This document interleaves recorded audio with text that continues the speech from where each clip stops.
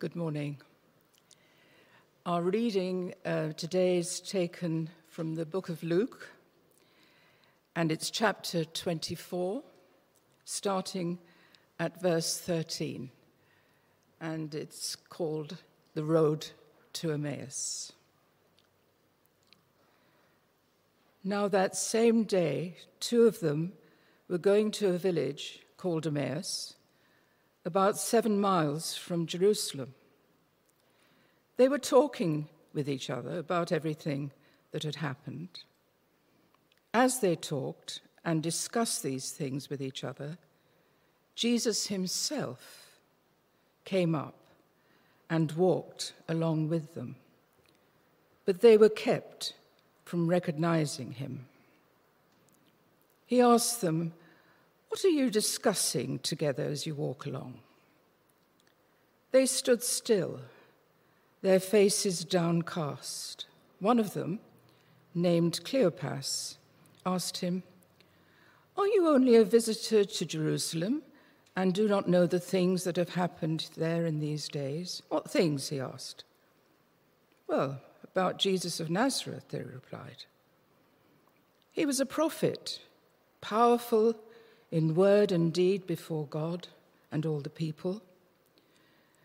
The chief priests and our rulers handed him over to be sentenced to death, and they crucified him. But we had hoped that he was the one who was going to redeem Israel. And what is more, it is the third day since all this took place. In addition, some of our women, amazed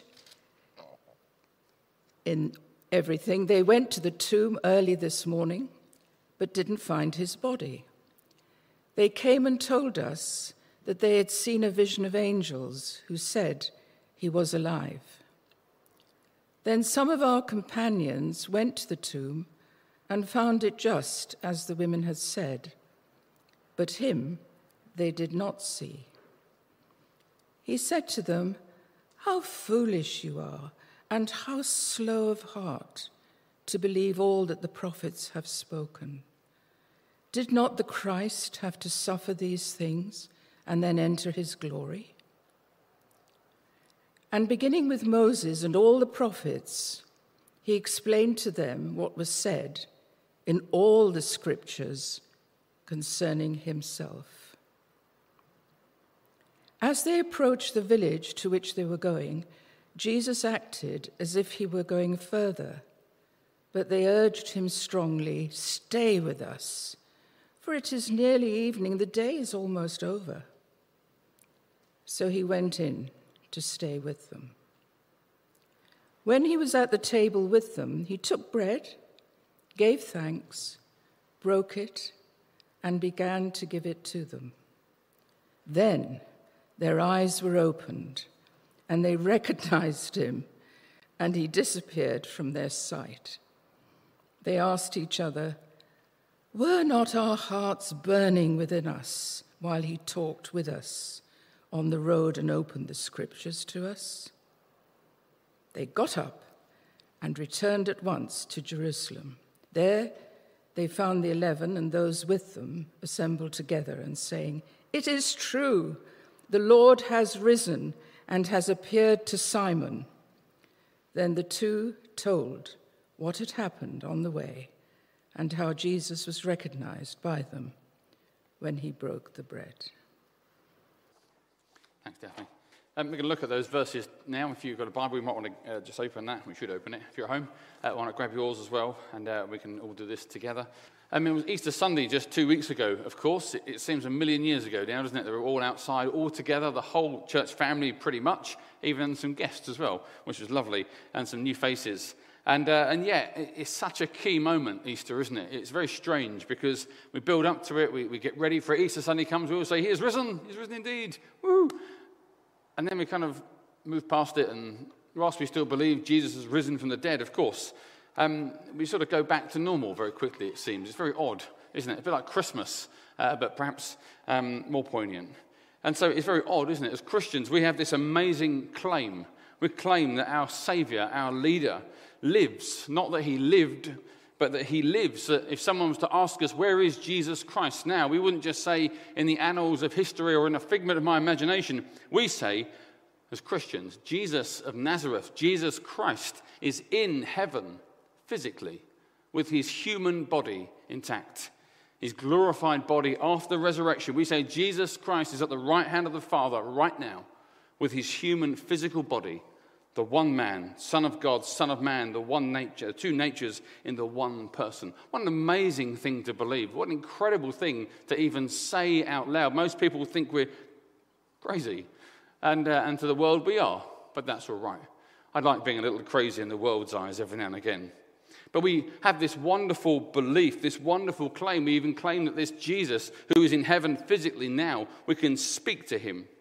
And yet when it comes to Easter, we seem to get there, get excited, and then change the subject, it would seem.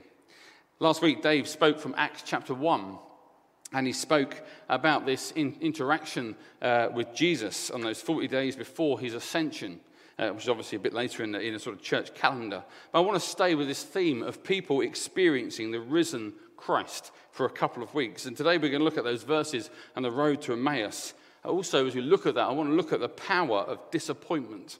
And that seems a good theme for this morning. So I won't read it again because it's kind of long, and Daphne did a good job, so I don't need to. But if you've got your Bible open, let me just recap the story. So these two disciples, only one of them is named. They're walking away from Jerusalem. It's Resurrection Sunday, so this is the day of Jesus' resurrection. As far as they're concerned, he's dead. The whole thing's over. There's a slight question mark as to where the bodies vanished to, but they don't seem to be joining the dots. And they've had enough, and they're just walking away. They're walking away from all that's happened. You've got Cleopas, this one disciple that's named. There are lots of theories as to who this person was. Some people say he was Joseph's brother. Some people say he's one of the apostles, but with a different name. But the fact that he's mentioned here probably is more to remind us of his trustworthiness. I suspect he was someone well known within Christian circles in the first century. And he's mentioned here as a way of showing those that read this story in the years following that this is someone who you can trust. He believes in the risen Jesus. You can trust him as well. And you will be that person for someone, by the way. When you say, I believe in the risen Jesus, you'll be someone that people trust. And that they will say, well, he believes it or she believes it. Maybe I should as well. It's a wonderful story of this journey with Jesus across 7 miles. He's personal, he's intimate, he restores them from their unbelief. He sits with them, he walks with them, he talks with them, he listens to them, he gently explains. And Jesus still does those things 2,000 years later. Our living Saviour still walks with us, talks with us, cares for us, and changes us. And maybe you're even in the building this morning, you're yet to put your trust in Jesus Christ and ask him into your life simply by confessing your sin and asking him to be your King and Saviour, believing him to be God's Son who rose from the grave. Maybe today is the day you simply say, Jesus Christ, be my Lord, come into my life. Maybe you're watching at home and you watch every week and you're yet to make that commitment to have Jesus as your King and your Saviour, your Lord and your God. I encourage you to simply pray, Lord, come into my life. Be my Saviour this morning. I believe you're God's Son, and I'm sorry for my sin. So this morning, as we take this passage, I want to look first at the power of disappointment, and then we're going to look at a second point, which I've also called the power of disappointment, but I'll explain that in a minute. The overriding emotion in this story that Daphne read to us in Luke 24 from verse 13, if you've not yet opened up your Bible, there it is. It's the overriding emotion of these two disciples is disappointment. You can feel, it's tangible, the sadness that they both are experiencing. In my imagination, they're kind of hunched over, not socially distanced, of course, but you can almost feel that intense conversation. Can you believe it? I thought he was the one, but he's dead. What's happening? You can feel that disappointment. Verse 21 captures their mood brilliantly. When speaking, ironically, to the one they think they've lost, they say this, but we had hoped that he was the one who was going to redeem Israel. We had hoped he was the one to mean he clearly isn't, and the whole thing is lost. In their words and their actions, you get a sense of the power of disappointment. Let me tell you some jokes about disappointment. I've slacked on my duties of telling you jokes that you roar with laughter at every Sunday, so we're going to get back to normal with that. I thought they said freebies. You can imagine my disappointment that stung almost as much as the bees. That's quite good. Thank you. Thank you very much. Gravity is such a disappointment. Somebody. It always lets you down? Never mind, okay. I planned to go to a class on how to deal with disappointments, but it was cancelled. Never mind, that's enough of that. It's a box I have to tick every Sunday, really, rather than anything of any great significance. But disappointment can be quite powerful. I wonder, have you ever suffered disappointment in your life? Have you ever been in a situation where you thought something was going to happen, and then the opposite happened, or that thing just didn't happen? You built up to it maybe for years and years and years, and then suddenly you've been let down, and you're disappointed. What effect has that disappointment had on you? Has it changed who you trust? Has it changed what you prioritize? Has it made you jaded and cynical about the world and the relationships you're in? Has it changed your approach to life? Let me give some quotes about disappointment I found this week. Somebody wrote this: disappointment is inevitable, but to become discouraged, there's a choice I make. God would never discourage me. He would always point me to himself and to trust him. Therefore, my discouragement is from Satan. As you go through the emotions that we have, hostility is not from God. Bitterness, unforgiveness, all these are attacks from Satan. I did feel this week I should mention Satan, the devil. As Christians, we forget him. Don't forget him. Don't forget him in your walk and your battle with this life, because he is there trying to bring you down, and you must resist him, and he will flee, the Bible says. Another quote: our Heavenly Father understands our disappointment, suffering, pain, fear, and doubt. He is always there to encourage our hearts and help us understand that he's sufficient for all our needs. When I accepted this as an absolute truth in my life, I found that my worrying stopped. And then Martin Luther King Jr. said this: we must accept finite disappointment, but never lose infinite hope. So what are the power of disappointment? What is the power of disappointment in this story? Well, there's three things that happen to these two disciples. The first is disappointment moves us from hope. Verse 13, the very first verse. Now the same day, two of them were going to a village called Emmaus, about 7 miles from Jerusalem. They're so disappointed that they are walking away from the source of all hope. Note the direction of travel, away from the empty tomb. That's where hope is on Easter Sunday. It's not anywhere else in the world. Hope is at the empty tomb. But such is their disappointment, their understanding of what events and how they've unfolded, that they are walking away from where hope is. Disappointment moves us from where hope is to where hope isn't, to hopelessness. Disappointment means that we engage in futile conversations. Verse 14, as we go through the story, says they were talking with each other about everything that had happened. And you can imagine that all of those 7 miles, had Jesus not interrupted, would have been them going round and round and round and round in circles, getting absolutely nowhere. How many of us in the last 12 months have had the COVID conversation with every single person we meet, every single day, every single way, talking about it over and over? Will they get a vaccine? Will I go on holiday? When will it end? And we go round and round and round. But we don't. We spiral down and down and down and down. Circular, futile conversations lead somewhere, downwards. And these two, by the time they'd have reached Emmaus, I suspect would have been so depressed because their disappointment would have led them round in circles and to spiral down and down and down. Disappointment-fueled conversations are fundamentally pointless. And then we see that the power of disappointment blinds us from the truth. A couple of verses to read out to you. Verses 15 to 16. As they talked and discussed these things with each other, Jesus himself came up and walked along with them, but they were kept from recognizing him. Who kept them from recognizing Jesus? Perhaps it was God in his sovereignty, so this story could unfold. Perhaps.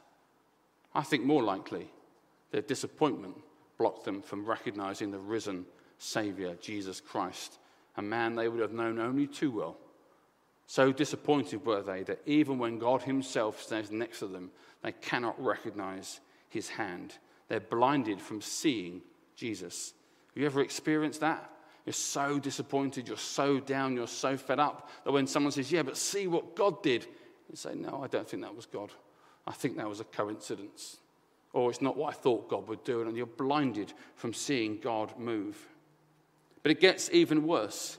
They say to Jesus, who's the one they're discussing, are you the only one that doesn't know what's happening in Jerusalem? And then Jesus says, what things? And they say in verse 19, about Jesus of Nazareth. He was a prophet, powerful in word and deed before God and all the people. They're blinded from understanding who Jesus is. They say prophet, almost right, half right, because he's prophet, priest, and king. But their disappointment has led them to misunderstand who Jesus is. If he's not God's son, therefore he must have just been a prophet. Their disappointment has made their faith weak and jaded. If you let disappointment rule your faith and your experience of God, you too will have a warped view of who God is. And then verses 22 to 24, we see the final way disappointment blinds us from truth.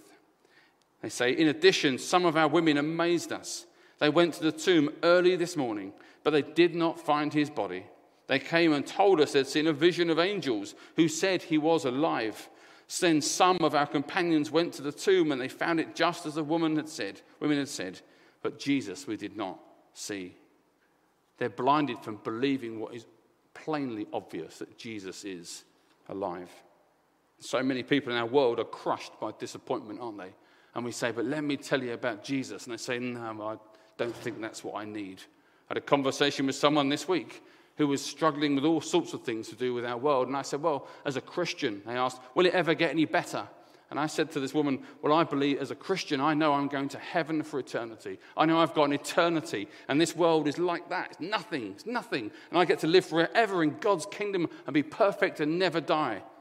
And her exact words were, well, whatever you need to get through the day. I thought, come on.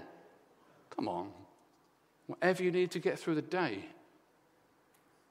But disappointment means that we become blinded from seeing Jesus, understanding Jesus, and believing what is plainly obvious about Jesus.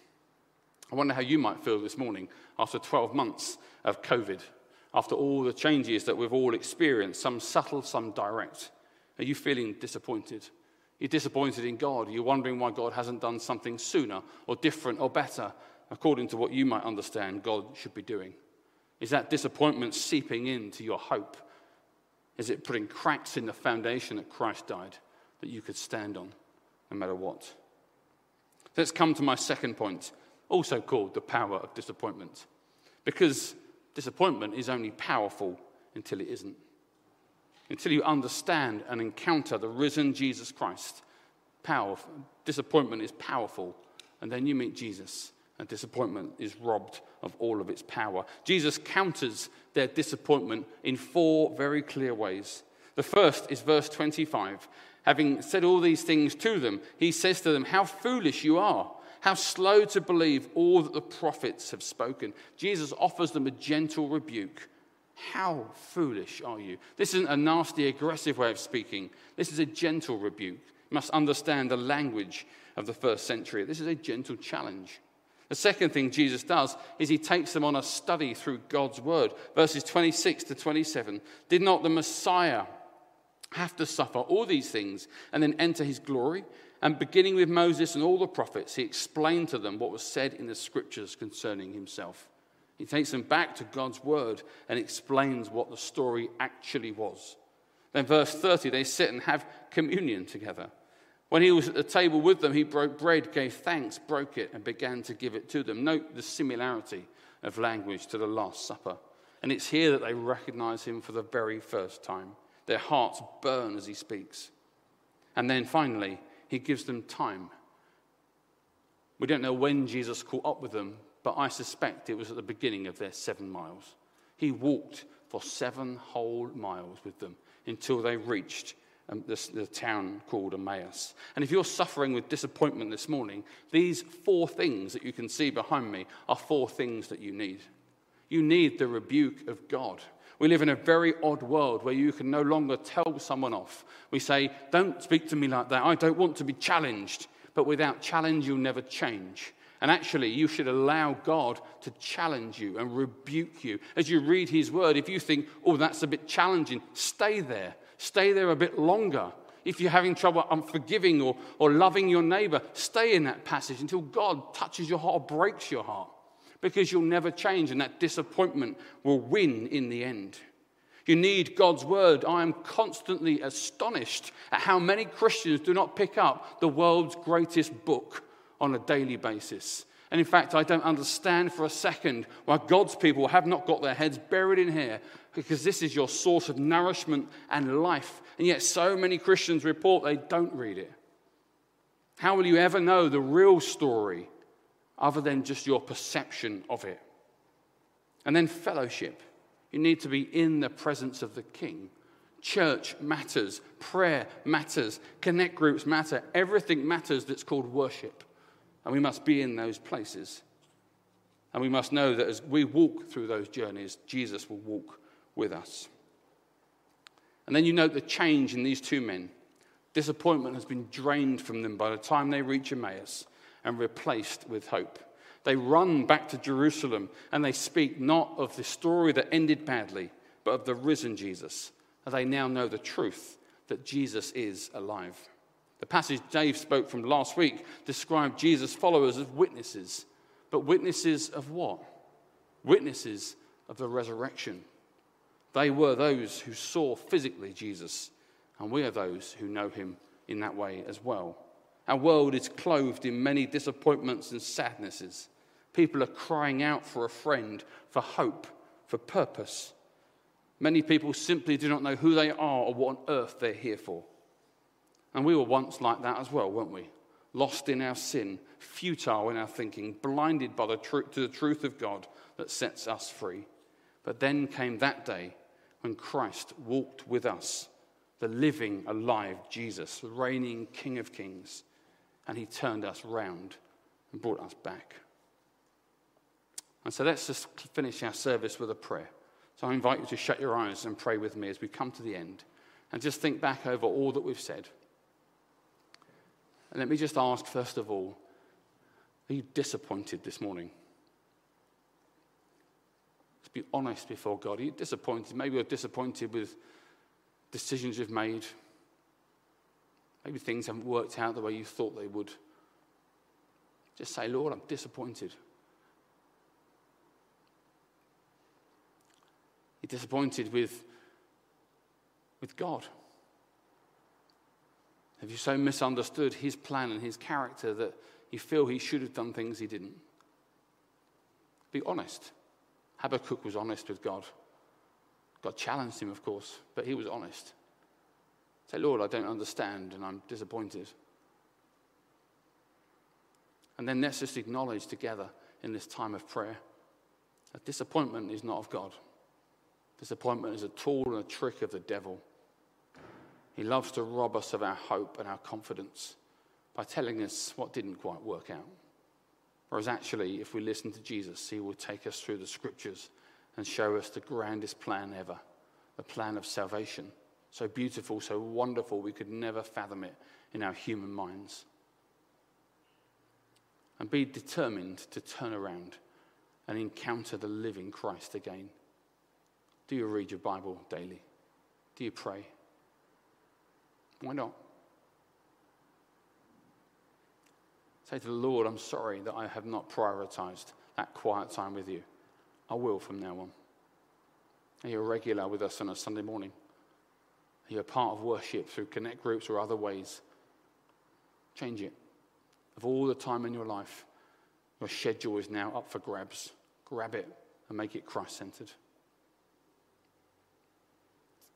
And Lord, as we come to the end of our time together, Lord, we want to thank you for this time to worship you together. Thank you, Lord, that we can be your family. Lord, I love coming to church, and it's just a joy and a privilege. Lord, now as we spend some time together outside, we're having refreshments, Lord, may we speak of you, not just of the week to come or the week that was. But Lord, turn our disappointments into joy this week, we pray.